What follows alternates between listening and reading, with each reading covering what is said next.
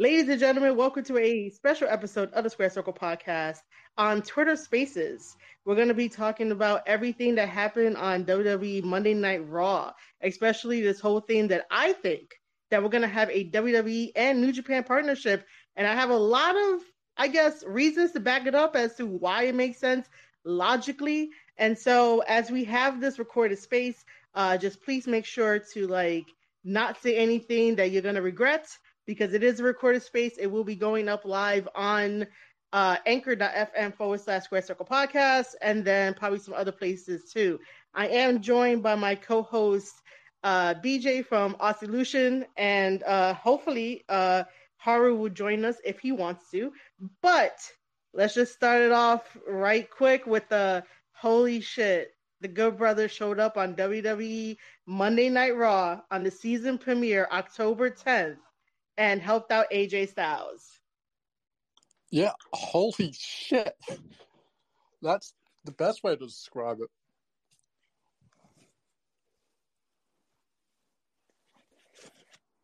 It is. So what was your first initial reaction to it? Well, I was all intrigued by getting another heel turn out of AJ, watching him join Judgment Day, and then when they showed that glimpse on his face where he looked really angry, I thought, oh no, who's coming out? And I thought he was just getting another tag team out to help him, some backup or something. The Bullet Club was the last thing I was expecting. That is definitely true. The last thing to expect is that, only because on my side, for those of you that are listening and tuning in and don't really know what I do behind the scenes, is that I cover professional wrestling and I cover New Japan Pro Wrestling, and so I know for a fact that sometimes people really can go over to WWE, but they could go over to AEW or whatever because there's a lot more freedom there. However, with that being said, November 5th, we have Carl Anderson defending that never openweight championship title against Hikuleo. And if you saw on the timeline, Hikuleo basically put out a tweet saying, you hiding from me? So, it's sort of interesting to see where this goes because, is that match going to be called off, or is New Japan going to give WWE a New Japan title shot, over on, Monday Night Raw or something? That's exactly it. Can you imagine if even, say, for instance, Hikuleo wins the title, next minute we're getting Raw crossover to New Japan and, say, Wrestle Kingdom, we're getting Finn Balor. Yeah. And then I started to think about, World Tag League. If, WWE is going to send over some WWE tag teams over to World Tag League this time around. Before I continue, I do see that Shelton has requested to speak. I'm going to approve it. And yeah. Hi, Shelton. How are you doing? You can unmute yourself, even though it doesn't. Oh yeah, you can unmute yourself. Just remember that this is a recorded space. So yeah, I know go ahead. this is recorded. So I would like to say I was legit shocked when I saw the Good Brothers come back. Kind of makes me laugh a bit that Carl came here with the never open weight belt. I don't know how they're going to take it off. I mean, the only thing that they can do realistically is basically drop it to Hikuleo and let him be, a champion for the first time. That's the only way I could see it. Yeah, I can see that, but I will tell you, I love the episode. I wasn't around when DX was all the rage. I wasn't around this big ball of rock, but I do know of how popular they were, and I respect how they pushed the boundaries and made that Attitude Era work. Oh, you're talking about DX, right? I just wanted to make sure that we Okay, I was like slightly confused, but yeah, we could pivot a little bit to DX. You got what I was saying. I wasn't born around the time DX was all the rage, but I do know of them, and I respect how they push the boundaries and the envelopes in order for the Attitude Era to kind of get in full swing. Yeah, I totally agree with that too. DX is definitely a staple. DX definitely helped bring everything together with, their shenanigans and pushing stories, putting over people, doing what they gotta do. Geriatric acts.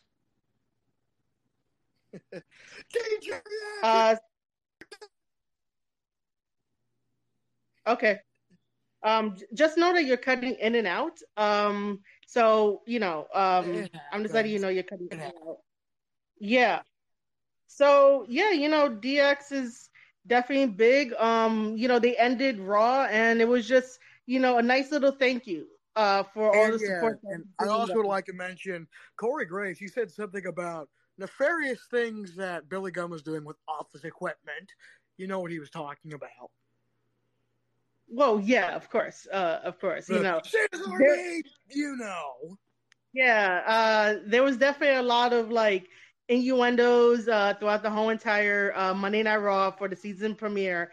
The opening segment had a Road Dogg say a word that I should not be saying right now.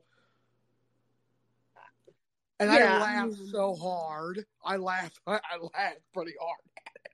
They also had rubber chickens. I don't know what that meant.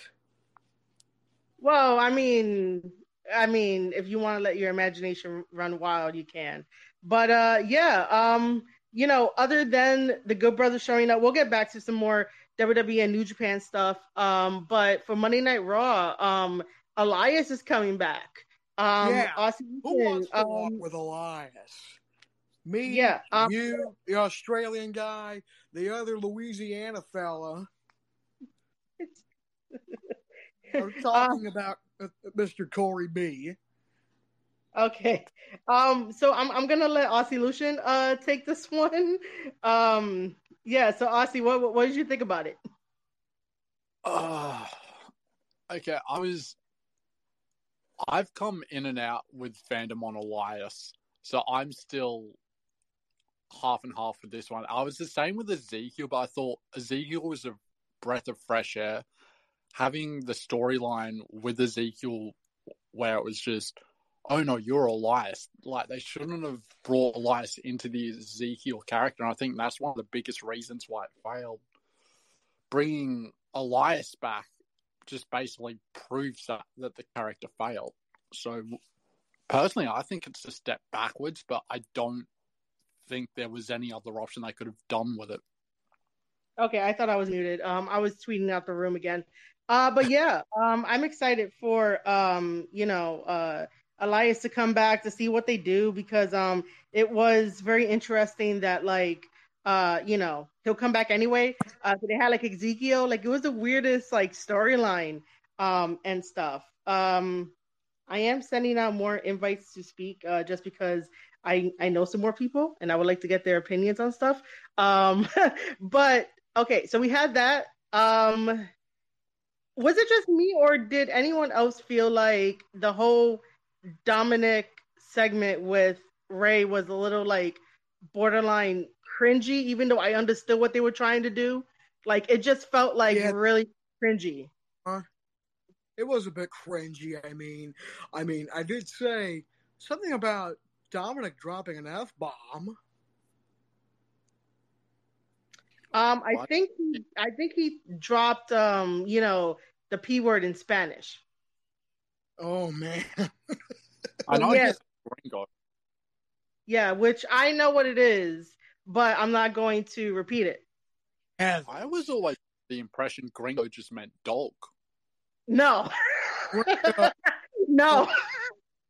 It's what, Hispanics, especially Mexicans, like to call Americans. Yeah, but it's definitely Aussie, if you think about it, like, if you want to use that context, you can, because that can be like the friendlier version of it, but it's basically like the equivalent to saying white person when you say gringo, just so you know. Yeah. Okay, so that explains the translation I'm currently reading.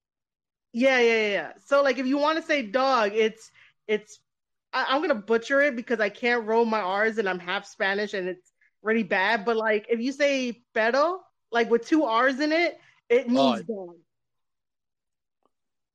Yeah. So it's Perro, which means dog. If you have Pero, that's the word for like but. Like when you say a sentence of like, I like ice cream, but I want like a milkshake. Like that. Yeah. If that makes sense. Kind of makes sense, but I would like to say I kind of winced. And you ever see how Rey Mysterio cries? It makes me kind of wince. Kind of makes me cringe when I see Rey cry. Yeah, but you know, at least he's like showing some type of emotion. I just wish that he could get over, get over it. I mean, I get it. Because and I'll tell you, Dominic, oh boy, he really wanted his own father to beat him up. And the other thing, another thing, let me see. Oh, Seth Rollins winning. He's now, America's champion again. Just don't get too far ahead because I wanted to say something about the Dominic thing. I was going to say that with Dominic really wanting to have his father attack him, in my head, I was like, Ray, where did you go wrong? Like, why is Dominic really wanting this ass whooping? Why is he really, really, really wanting this? Like, once that ass whooping comes about, what's really the next step? Like, is that really going to teach him something? Like, do you guys think that WWE is going to have him turn and go back to his dad and be like, oh, I was just going through a phase, it's Judgment Day, it's gothicness. Like, I just want to come back home to daddy and shit. Phase in their years. I really didn't have a gothic phase, but I mean, people do have one. And I'm also going to have to say, maybe it's because, Rhea saw, if you want to hear my Australian accent, you're going to enjoy it. And Dominic, feeling all the love. Take my breath away. If you haven't seen Top Gun, you'll understand the reference. I mean, I think we do, but thanks for the karaoke little soundbite. The other thing too is that I mean, I don't know if anyone else here caught New Japan Strong's Declaration of Power, which was today. They announced a new TV title which had like 15-minute time limit. I can see kind of quick matches with that, but I mean, I would also like to say New Japan's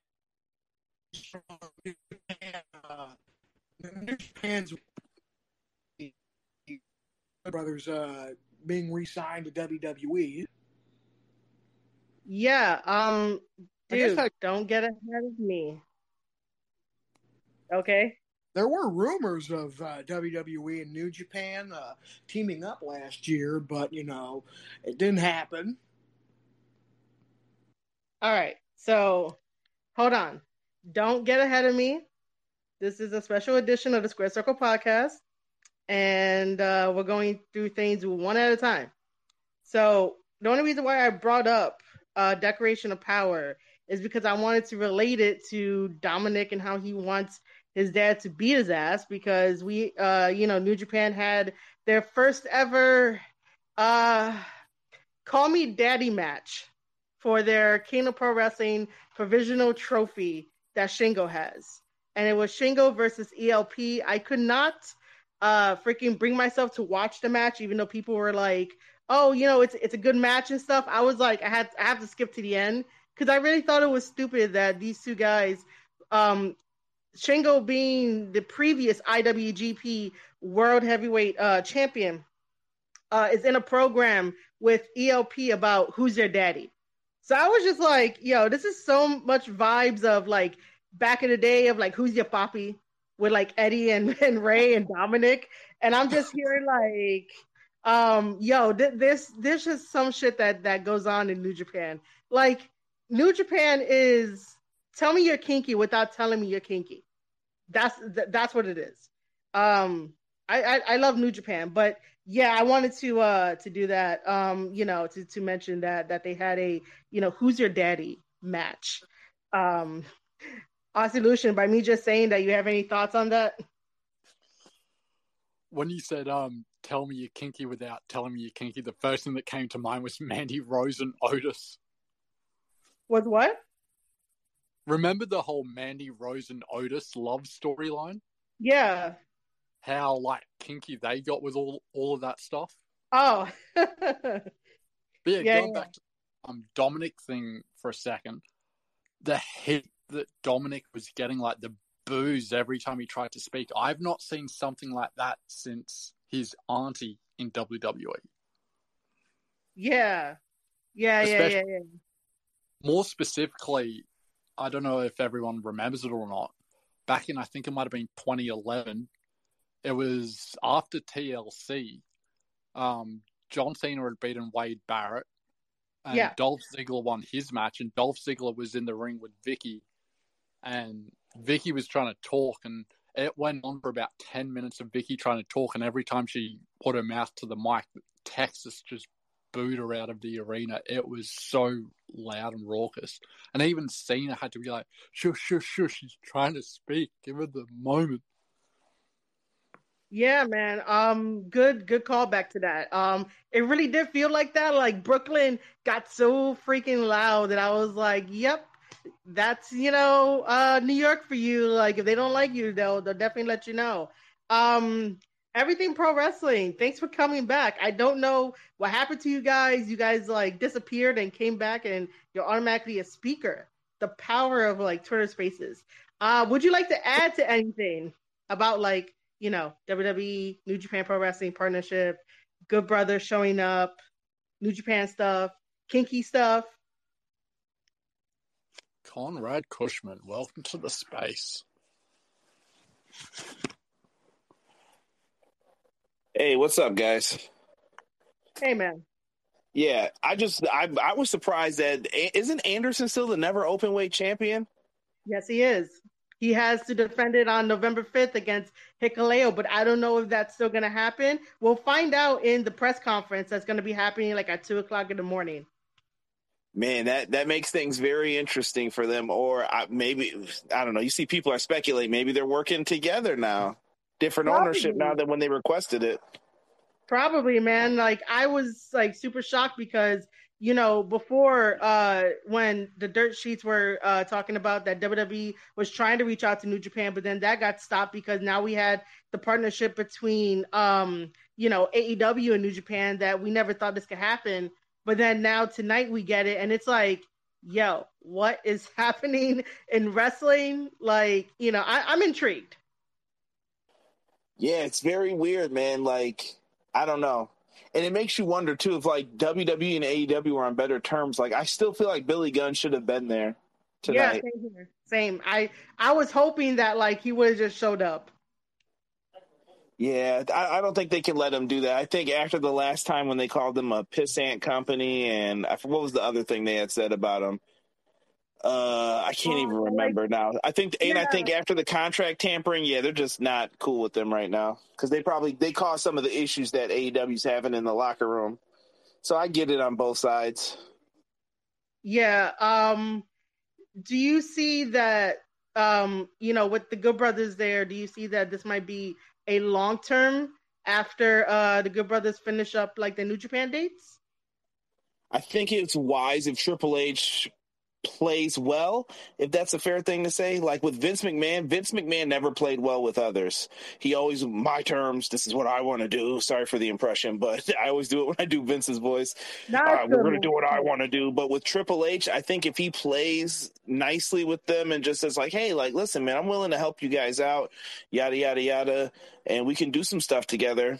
maybe they'll listen. Like, New Japan needs all the help they can get. Why not? They have Wrestle Kingdom coming up as their biggest show.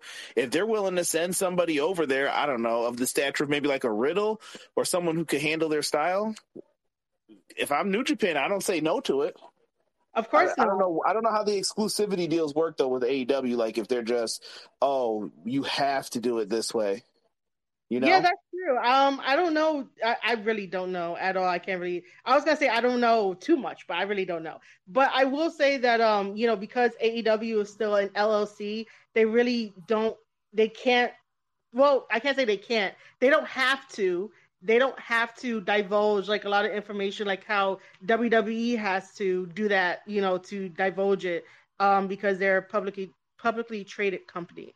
But I will say that it will be nice if WWE sends over some tag teams for the Super Junior Tag League that's happening in November, in addition to World Tag League that's happening in November as well. We're doing another double headliner in New Japan. So the president of New Japan was like, he's open to like dream matches. So he probably was like, yeah, this is probably good for business, and yeah, I do think that New Japan needs the help, just so that way everyone's perception on Twitter, even though it's so small, the world of wrestling on Twitter is so small, to change some of the perceptions. I try my best the way that I cover New Japan Pro Wrestling to try and change people's perceptions at least about the company. But I'm just like one person in like even a smaller niche of like New Japan supporters. I hear you on that. I hear you. And I think most of the people who are in here listening to this know that like New Japan's really good.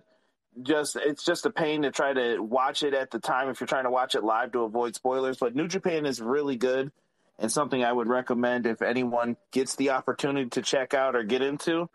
I think they put on fantastic wrestling still. So highly recommend it. And hopefully this is a chance for WWE, like you said, to widen what they do. Like, why not put something out there?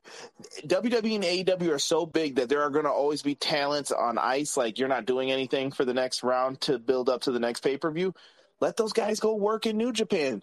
Help them out. It helps you. It helps everybody. It helps the wrestling business. But I don't think a lot of people see it that way right now. I don't know. Yeah. Aussie, you wanted to add some stuff? My biggest problem with New Japan at the moment, as much as I love watching it, is Royal Quest. Oh, dude. Still not watch it. Oh man, look, man. I would tell you this. Even during today's broadcast of Declaration of Power, I think it was during one of the United Empire matches, that like they went up to Rocky because Rocky was on the commentary team with Kevin Kelly and Chris Charlton, and they were like, "Yo, when's like Royal Quest gonna be put up?" Like they were asking questions. They were like, "When is this gonna be put up?" So yeah, everyone is asking for it. I don't have a timeline. Hopefully they put it up soon because now it's sort of like, I mean, we sort of know what happens because of the spoilers. But then the stuff that happens during Declaration of Power, like, it just doesn't add up when they do stories and are freaking consistent, man. Like, I just wish that New Japan could be consistent about like everything, but as Thomas said on his podcast, he came out with a new episode with him and Hikuleo, and he was mentioning how like Japan moves a lot more slower than like the rest of the world, and I'm just like, well, yeah, I could see it. Like, I still love them, but I could like see it. Oh, and by the way, if anyone thinks that I wake up like at 2 or like 4 in the morning to watch New Japan, I don't. I am a girl that likes my 8 hours of sleep. Because if I don't get 8 hours of sleep, I will be cranky, and people around me will be like, "I don't like you right now." So I need to get my full sleep. If it's something important, like today, I stood off of social media so I can enjoy the show, and then like I went back on, and then I went on social media afterwards. But you don't have to wake up at those times to basically like support the company. Like if you have the subscription, which is only $6 a month now. It was originally $8, but the value dollar keeps dropping, so it's like $6 a month now. If you had a subscription, you could watch it on demand any single time that you have time for it. It's one of the best investments that I fucking love. And you guys know I love New Japan. But yeah, I was also tweeting out as well on the timeline that, I'm surprised that, well, not yet, but I would like to see Shinsuke Nakamura go back to New Japan Pro Wrestling and just do a tour and just feel at home.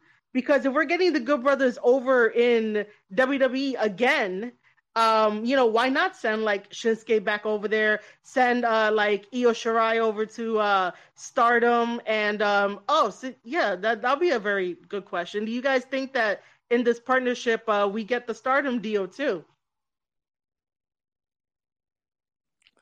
That could be interesting. That would definitely be interesting because, AEW hasn't been utilizing the Stardom deal either. I mean, they could ask Rossi, who's like the boss over there in Stardom, to be like, hey, can we like get some more girls over? And before anyone out there like puts any comments down below, like Maki Ito is not really like a Stardom wrestler per se. Like she can, and she's like booked, she could like wrestle there, but she wrestles more for like TJPW and like the other promotions down over there. So just in case anybody is like, oh, what about Maki? Like, no. Stardom women are like Starlight Kid, which is fantastic, Julia, Natsu,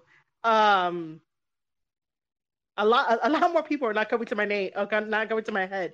But yeah, it'll be nice to see some Stardom women over in WWE and like vice versa and stuff. You've got Mayu Iwatani. Yeah, she's also in Stardom. There we go. Yeah, she's also in Stardom.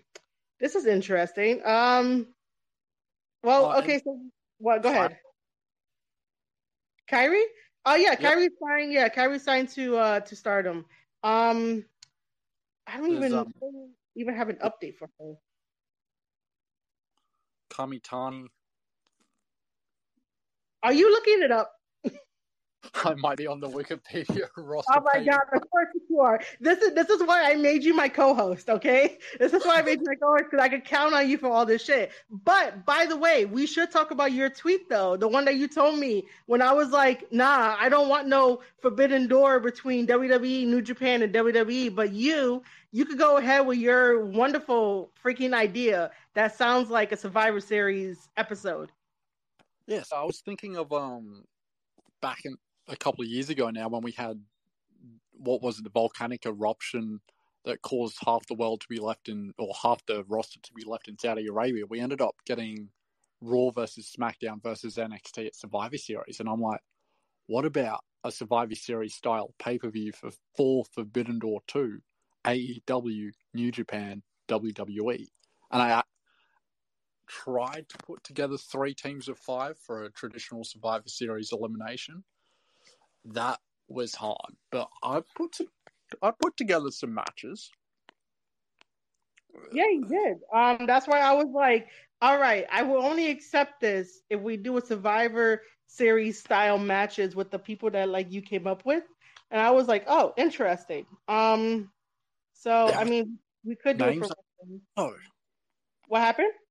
There were so many names I left out. I'm like, oh. But I mean, it's a start. This is why I'm telling you to like, tell the world about it. So like, all right. So I brought up the tweet.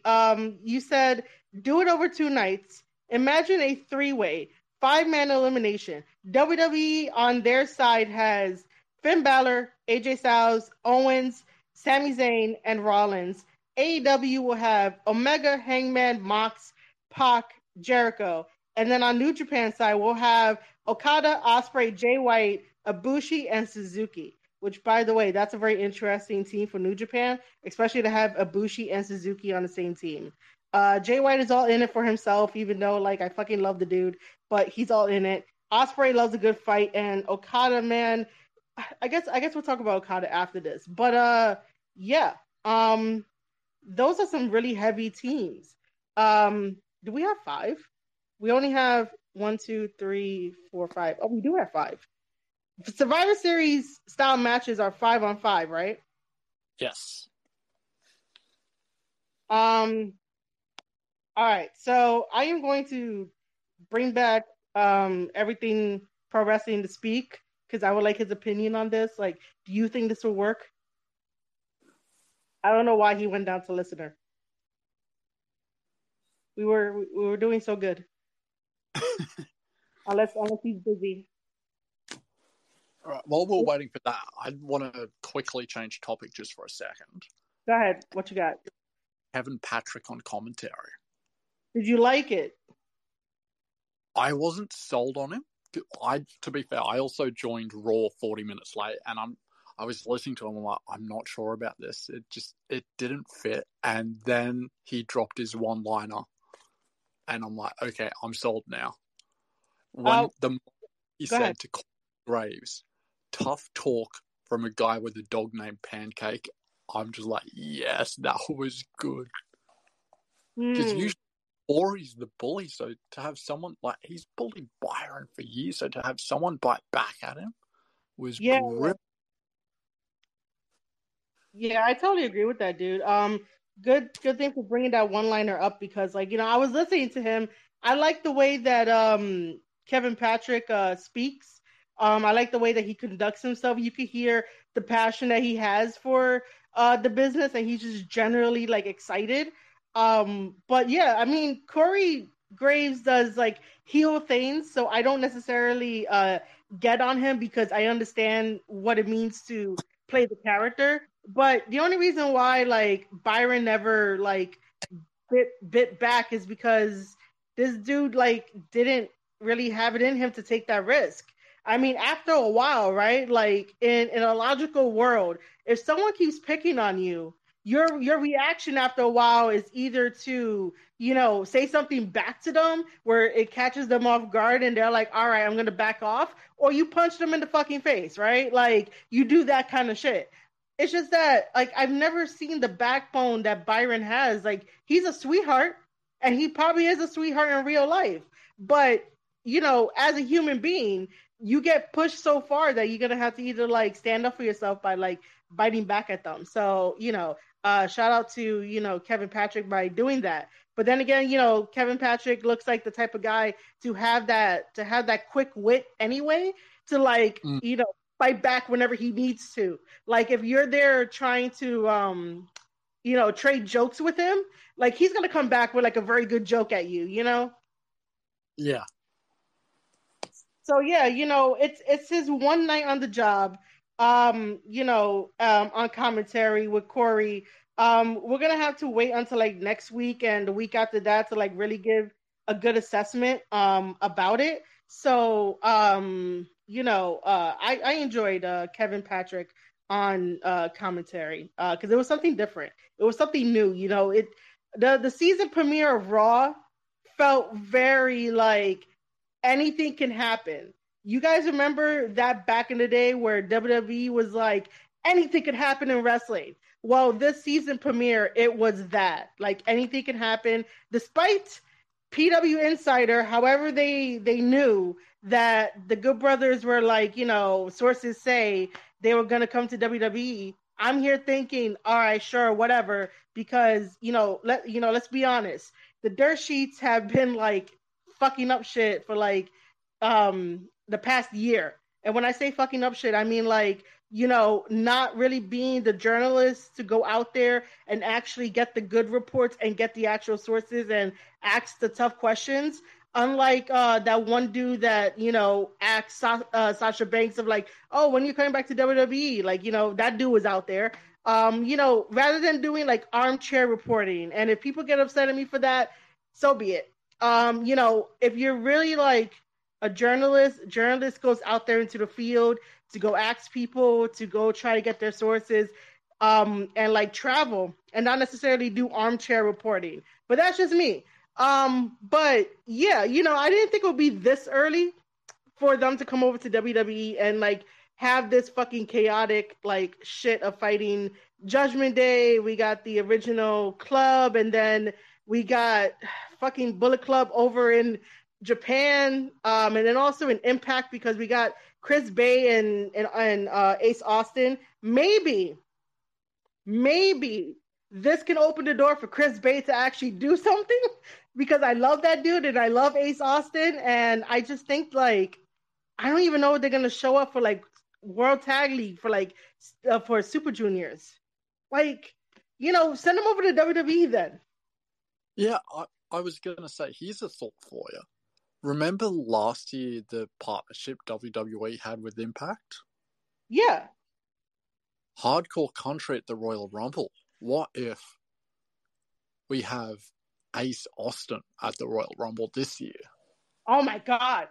Like, I would love that. And the only reason why I would love that is because now that Triple H is in charge, I could trust WWE now. And people might say that I'm crazy. And yeah, I might be crazy. But if Vince was still in charge, I still would have been like, no, my favorites will not go to WWE. But because Triple H, understands wrestling, loves wrestling, and I could tell you from firsthand experience that when I was working there back in 2018, they did watch Wrestle Kingdom and like somebody logged it, okay, because Triple H wanted it that way. So, maybe somebody will quote that, and I'm not sure how I feel about it, but that's what happened.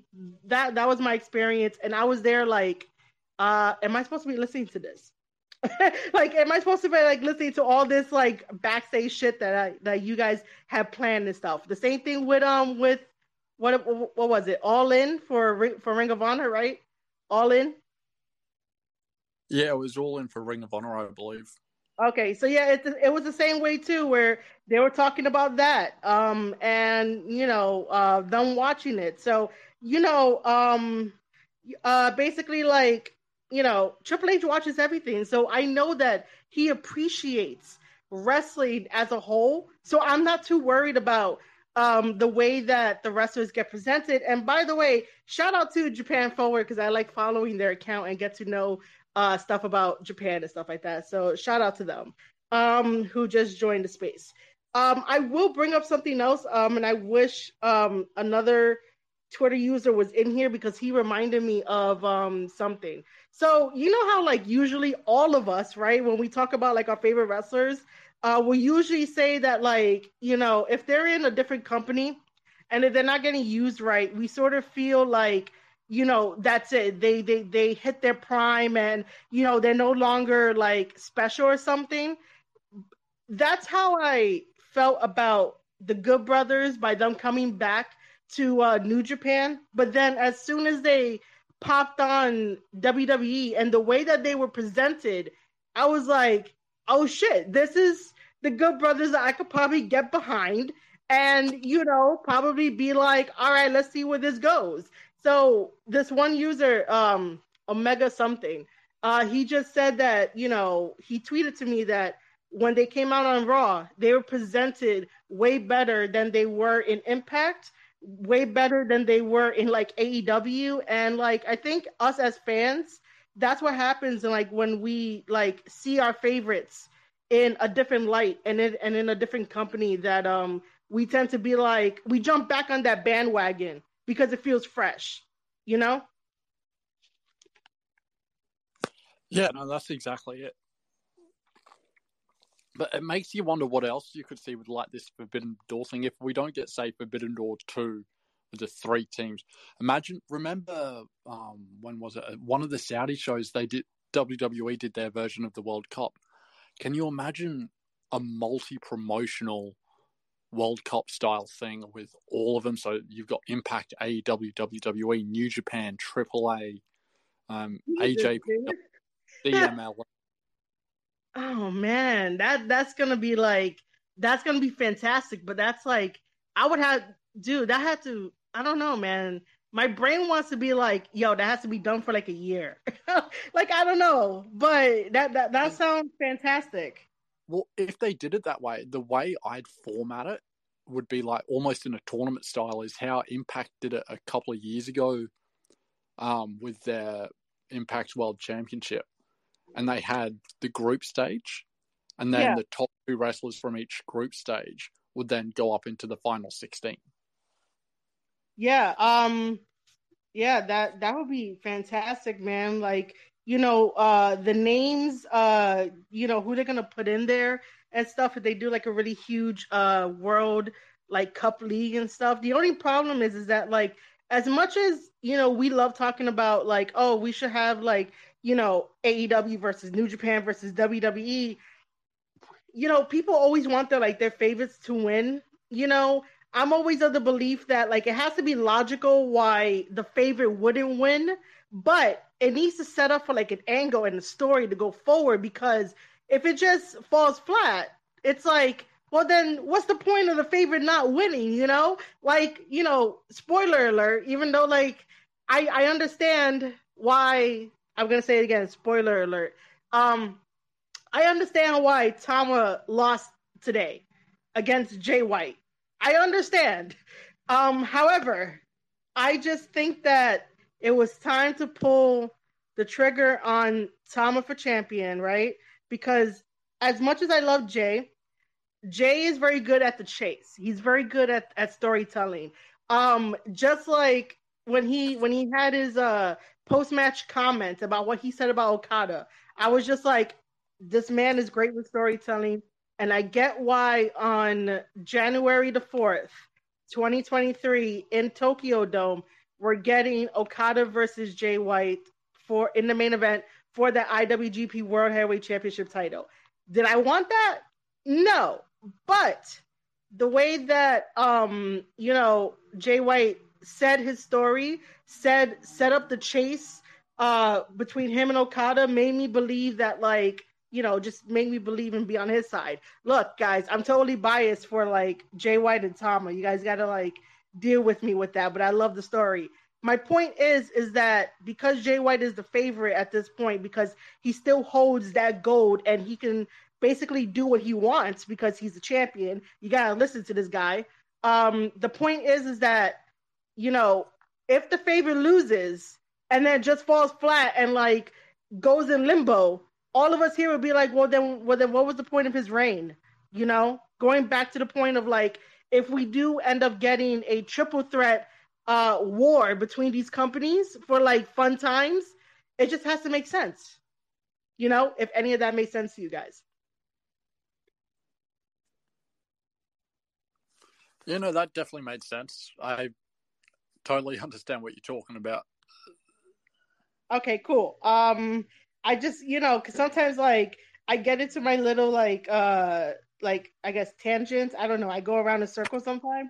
So I just hope that people like understand where I'm coming from, because I'm just so passionate about like, especially stuff like this where you don't see it every single time. Like, despite the dirt sheets ruining whatever, you don't necessarily know the surprise of like the Good Brothers coming to WWE and what kind of benefits that has more than like AEW, because AEW has the benefit with teaming up with Noah now.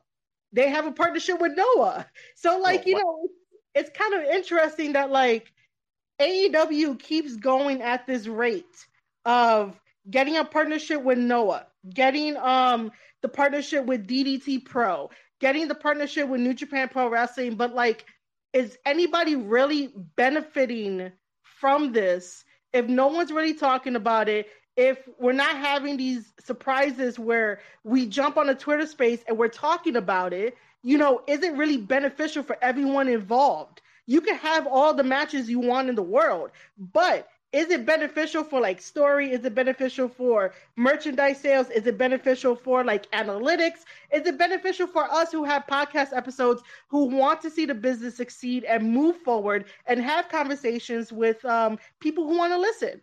You know, I could sit here. I am sitting here, talking about this partnership with Noah, but I'm more excited about the future between WWE and New Japan Pro Wrestling. It doesn't make any sense to me. It's wild. Like, even I've only just started to get back into WWE myself because I think in the last 6 months before Triple H took over, we were all just like, like Raw would come on, I'm like, I'll just see the highlights or I'll read the Bleacher Report. But now that Triple H is back in charge, I don't want to miss it because I'm like, I'm going to miss something big and I'm going to miss something interesting and wild and chaotic. And I mean, as ruined as the surprise, in quotation marks, as you want to call it, was for last night, like, we all knew Wyatt was returning. Yeah. But it was so good. It was the worst. It was like CM Punk's return. It was the worst kept secret. Yeah. I would, dude, I'm agreeing with you 100% on that way of, before when Vince was in charge, I would just have it on as background noise. And I said that every time on my podcast episode. The time that, Triple H comes on, does, some like new, fresh stuff, I really want to watch. I don't want to miss an episode of Raw. I don't want to miss an episode of SmackDown because now everything is like a little bit more relaxed. Even though they all have to play characters, it's a little bit more relaxed and you sort of believe it a little bit more where you're like, okay, I am behind this wrestler for these reasons. Like, you know why they're doing it. You know their motivations, and not every fan is going to, attach themselves to that, which is okay. But at the same time, it's like, how is the business going to improve? Because wrestling is the purest form of a theater play. It's the purest form of theater play because, like, you go there, you fall in love with these characters. They're doing stuff on stage. They have all these actions. But if you just go to a play and then all you see is like a fight, like, are you gonna like go home to your friend and be like, dude, I can't believe that I just saw this fight, And then they're like, oh, well, what was the story? I don't know, man. It was just a fight. Like, how is that fun? Like, shouldn't you be telling your friend, like, oh, the story was this, and this? Like, you tell them, like, an actual story. Again, if that makes sense. I like the arts. For those of you that don't know, I have a creative writing degree and a publishing certificate. So I really value storytelling, like, a little bit more than the wrestling. However, if you can basically do technical wrestling with a little bit of flips in it and the psychology is good, you got me hooked up, man. But yeah, Aussie, if you want to like add any more like topics or whatever, anything that you're thinking about, because I don't know where I'm going with this right now. Oh, I'm still fantasy booking in my head. I'm just like, oh, tell me. Well, we've discussed the men's tag team a bit ago. What the other one I had was we had the 5-team elimination. I did the tag team one, but what I'm trying to work out in my head right now is who would I have if we did a women's match, because women's wrestling's on fire as well. It is. Are you thinking about like WWE women's wrestlers and fighting against like Stardom wrestlers? Well, that's it. Would it be the women versus Stardom, AEW, Impact? Would we have? I'm trying to think. We don't. Would you go? Oh, who's your female version of Bray Wyatt in WWE at the moment? Man.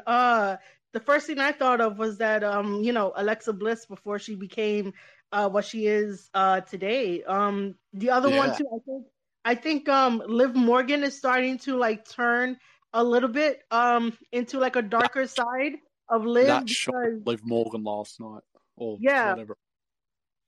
But yeah, I think like Liv is starting to turn, but they don't really have like a female version of Bray Wyatt. I don't know why I want to say like, for over in Stardom for Starlight Kid, when she came out for her entrance during like the last pay-per-view that they had for their own version of like the G1, the 5-star something. I really try my best to keep up with Stardom. I really do.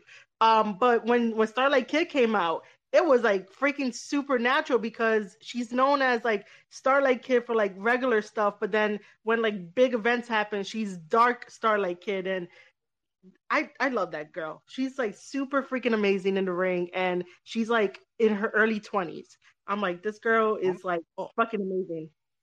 Well, I found, speaking of early 20s, like one thing that shocked me about age was Tony Khan. I didn't realize the last 3 years we've been watching him, he was in his 30s. I'm like, yeah, hold on. he just acts like a teenager, which is like, bro, like, come on, grow up a little bit. I thought he was in his 40s already. I'm just like, wait, I was in the same age bracket as Tony Khan. Yeah, like, man. Yeah, I know. It's shocking. Going back to the booking side of things, 2 fantasy matches I've dreamed of were Abaddon versus Rosemary. Oh, yeah. Yeah. But also Jade Cargill versus Camille. That'd be interesting. They're 2 big powerhouses, and yeah, that would be interesting to book if we were to do like Impact versus AEW. Which, by the way, again, why did we never get AEW versus Impact? Like, I want to see Deonna take on like Britt Baker just for the hell of it. Like, come on. I think we all wanted that. We were slowly getting that because we had Private Party on Impact one night when Big Money Matt showed up, and then started going on about his broken Matt phase when he dropped the tag titles with his brother when they were doing that whole thing back in the day. Yeah, man, but like I wish they would have kept going with it because at the time AEW was like so, what everyone says bloated, which it was. I would have loved Private Party to have a little bit of a legacy in Impact. It's kind of disappointing to me to know that whenever New York teams go out there and they're finally on a big stage, that they don't get the recognition that they like freaking deserve. I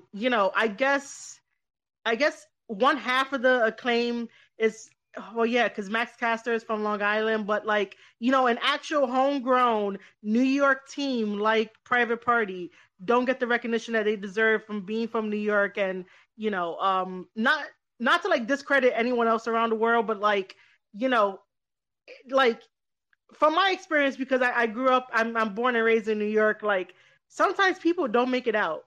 The same way that like it is all over the world, that some people don't make it out, but then the ones that do, it's just support them, and like, they should have been, they should have had a legacy in Impact, because it would have been fun to see Private Party versus the Good Brothers for a little bit, or Private Party versus Chris Bay and Ace Austin of Bullet Club, or Private Party versus Matt Taven and Mike Bennett, or like any of the other tag teams that they have. Like, I would have loved all that.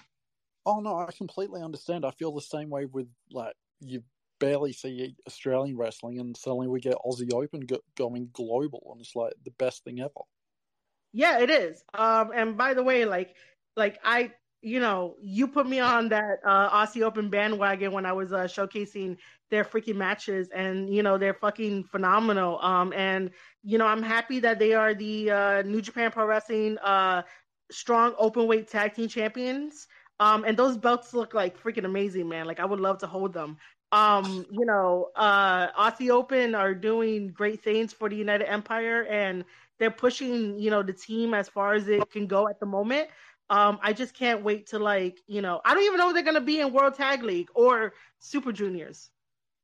I'm not even sure which one they'll be. I'd love to see them win one of the tag leagues in Japan. Yeah, man, I would love that too. But other than that, I do want to mention that it was kind of interesting for Declaration of Power after LIJ's match. This mass wrestler came out, and again, spoiler alert, I'm so sorry guys, but spoiler alert, it was Teton, and Teton was he's a Mexican wrestler from CMLL, and he was in there for Best of the Super Juniors, and so he came out and he starts talking in Spanish about how, like, he wants like new opportunities, and he was asking if he could join LIJ. all their faces were priceless. I was like, this is hilarious. They're all looking at him like, who are you? What? Okay. But they joined him. So now Teton is the first non-Japanese wrestler to join LIJ, which is funny. Yeah, I did see something about that on my timeline. Yeah. Yeah, he decided to join up with LIJ, which I think is the weirdest pairing, just because I'm like, I could see it, but then I'm just like, what are you gonna do? Because almost everybody in LIJ at this point is sort of like, again, floating around. November 5th, we do have Naito versus Ospreay for the U.S. Championship title. I don't think Naito is gonna get it just because Ospreay is hot right now. But then again, I could be wrong, but I think New Japan is gonna keep the U.S. belt on Ospreay. I still think that Ospreay versus Kenny Omega is like freaking money, and they should still continue their feud on the timeline or something for that. Oh, and by the way, Ospreay did like my little spooky video of me, taking the time they did the press conference and David Finlay throwing the chair at him, which is fucking hilarious. I did that, so he liked the little spooky video I did. Did you see my meme I did on that? Oh, you did one too? Oh, I don't mean I created like this fake letter for I don't know who posted. Someone posted a photo or a video of the chair throwing, so I put a cease and desist letter on it with the signature of Ace Steel. Oh, I think I might have seen it. If not, you might have to send it to me. But yeah, I mean, it was the most perfect, funniest thing that I ever saw. Like, I know us, like, I'm probably gonna say it here, and the day that Ospreay comes on my show, I'm probably gonna tell him anyway that I feel bad for him sometimes because it's like, no one treats him with freaking respect at all. They treat Ospreay as if like he's that little brother that you have that you just like do shit to him or like say whatever you want to him, and it's sort of like, bro, but he puts on like 5-star matches, he travels the world, he helps out his buddies, but yet then like no one gives him the respect that he deserves, and I'm like, I feel bad for him sometimes. I think one thing I've noticed with New Japan is they've got all these factions, but everyone seems to be fighting on their own. Like there's no consistency with factions. Like you might get this person here or that person there, but what are they doing as a faction? Like you don't really get this faction warfare. I mean, that is true. The only thing that I can add on to that is that the only one that feels like a group right now is United Empire. They feel like a fucking group. They feel like, if like I've always wanted United Empire and Bullet Club to like feud together and like just have this like warfare. I'm still waiting for it. Like an actual warfare, but like United Empire is the one that feels like, they are a team. Bullet Club, like they have to like get everybody and make it tighter. So if Jay White ever hears this, like I got ideas. My DMs are open. The other thing too is that with Chaos is all over the place, and Okada is the leader of Chaos, but it's still all over the place. LIJ, at one point, LIJ versus Suzuki-gun was like very good as like a faction warfare was good. If you want to talk about like trios teams, for like warfare, you have God versus Yoshihashi, Goto, and Ishii. Add Jay White also to God. This happened back in I just did my article about this. 2019, but I might be wrong. No, whatever. You guys go read my article. I'm so sorry. I can't think of it off the top of my head. But yeah, New Japan is very good at snapshots and moment in times when it comes to like their big ass teams that they have. They're very good with that. But I would definitely love to see a really good long club warfare type of thing going on. Well, I suppose there's also TMDK. Yeah, but they haven't really like. I can see where you're going with that. But I don't know what they're gonna really do because it's what is it? It's Big Bad Tito. There's Jonah. There's Nick Miller. Nick. Yeah, Nick Miller. Oh, wait. So wait. And there's also Shane Haste. Yes. So is it Shane Haste or Shane Thorne? I remember it very briefly as Shane Haste. Yeah, so Shane Haste. Okay. The former Slapjack. What happened? Formerly known as Slapjack. Wow. Okay. Fun fact, because I did not remember that. So yeah, we named 4 people in that group.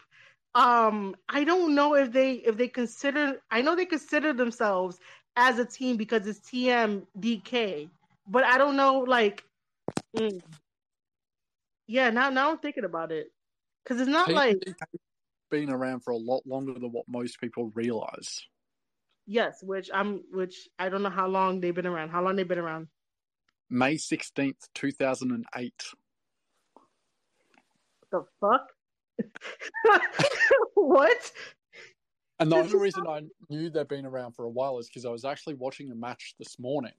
So, for perspective here, it's just after 2 p.m. in the afternoon for me now. I was watching a match this morning between Adam Brooks and Slack. So one of their very first encounters was Adam Brooks' debut at Wrestle Rock back in 2011. And Slacks was representing TMDK then. And this is Adam Brooks' I believe his first win over Slacks due to a interference from Kellyanne. Don't know how well she's known around the world at the moment. But it was a really good match, and it's a rivalry that's definitely worth checking out. Like, they've had, I reckon, at least 7 matches. One of them was meant to happen in Ring of Honor, but it never happened. But Slacks versus Adam Brooks is one of the greatest Australian-born rivalries you will ever come across. Interesting. And this group started in 2008. Damn. Yes. So 4 are known as Slacks, Marcus, and Elliot Sexton. Okay. So Elliot Sexton has also gone by the names of Brendan Vink and current Duke Hudson. Okay. So he's currently signed to NXT. Oh. You know, Big Bad Duke from NXT. Yeah. Wow. The one that very rarely gets seen. Yeah, because of his situation that happened not too long ago. But yeah. Interesting. I mean, at that point, obviously we can probably say they are a faction in New Japan, but like I think they need more members to be considered like a faction. Well, they're not even in New Japan. They're in New Japan Strong. Well, I just sort of consider it like if you work for New Japan, you're eventually going to work for Strong. So to me, it's the same shit. You know, I don't really consider it too off, too different. But think of like New Japan Strong the same way that like Dark is, where they allow different wrestlers, to come on and like showcase for Strong, because like their main people over in Japan can't always like fly over back and forth and stuff. So consider it like that. But until like Jonah says that, we're like, I mean, he probably already said it anyway, but like something along the lines of that, like, them together as a team, as TMDK is going to take over like New Japan, like actually like say it like more than once in like their backstage promos, because like you you sort of understand it with United Empire. That's like relatively new on the scene, so you understand it. I don't want to say TKMD is like a force to be reckoned with until like it's official. Like I can see it. I don't know if that makes any sense. No, that makes sense. It's like they're a faction that's very small, very unheard of. Yeah. I think that like giving them the time to grow, and maybe if Jonah wants to add more people, because sometimes when he comes out to like when he's on New Japan, it'll be him and like Big Bag Tito for a bit, and then like Shane Haste now just joined them, so it's sort of like hopefully they'll get more members if Jonah wants that to happen. But yeah, I think that's gonna like wrap this special episode up. I was gonna give another shout out to Japan Forward, but they left. They're freaking awesome. I like following their tweets, so I get to stay updated about what's happening in Japan. So Aussie, I'm gonna let you put yourself over. Whatever you wanna say at the end of this. All right, so at the moment, what I'm working on is a magazine, sort of like the PWI, but I want to focus specifically on Australian wrestling because it does not get done justice around the world. There's so much talent here that the world doesn't know, and eventually I want to create like the top 100, top 200 wrestlers in Australia so the world can see what's going on down here. There's so much happening, and it's almost we're on one of those double-sided mirrors where we can see what's going on, but you guys can't. And I want to break that glass window, shatter it, and let the world see Australia. So you'll see that coming up on Substack by the end of the month. It's going to be called the Aussieverse Inc., or just the Aussieverse basically at this stage. It's got a Marvel-designed logo. We're going to have articles about rookies, reviews on Australian pay-per-views. We're going to have an article, as I spoke before, on Adam Brooks and Slacks about their rivalry over the past 10 years. We're going to do every month, we'll probably do like the top 20 wrestlers I think I discussed. I've got someone helping me with that. We're always looking for more people to come and join. So if anyone knows someone that's looking to get into writing or wants to get a start, by all means, hit me up. I want to make something big out of this. So yeah, keep an eye out on Substack for the Aussieverse. And of course, I will leave that link down in the description when this special episode goes up on anchor.fm/Square Circle Podcast. This is the first time that I think of trying to do a raw review of this because it was something special and I really enjoyed it. I really did enjoy everyone that we had that came in here. I always have a good time talking to Aussie and the rest of the people that came in to speak whatever they had to say. So this is going to wrap it up. Again, I am your host, Marie Shadows. Make sure to hit that follow button right here on Twitter at Marie_Shadows. If you guys want to, I also stream on Twitch. That's going to come back soon. So head over to twitch.tv/Marie_Shadows. And I too have a Substack as well. And it's also going to be recommending Aussie Lucian's Substack there as well too. So you guys could get both of our stuff talking about everything wrestling. So mine is marieshadows.substack.com. And again, Aussie Lucian, I thank you for being my co-host, man. It's already 12:14 in the morning for me. What time is it for you over there in Australia? Just hit 2:15 in the afternoon. So Aussie's already in the future, guys. So it just makes it that much special. I do want to thank who's here. Jeff, thank you for listening for all the way through, man. You're awesome. Thank you for this. So yeah, guys, have a wonderful night. And I will hope to do another Twitter space soon. And I'll see you all in the next one.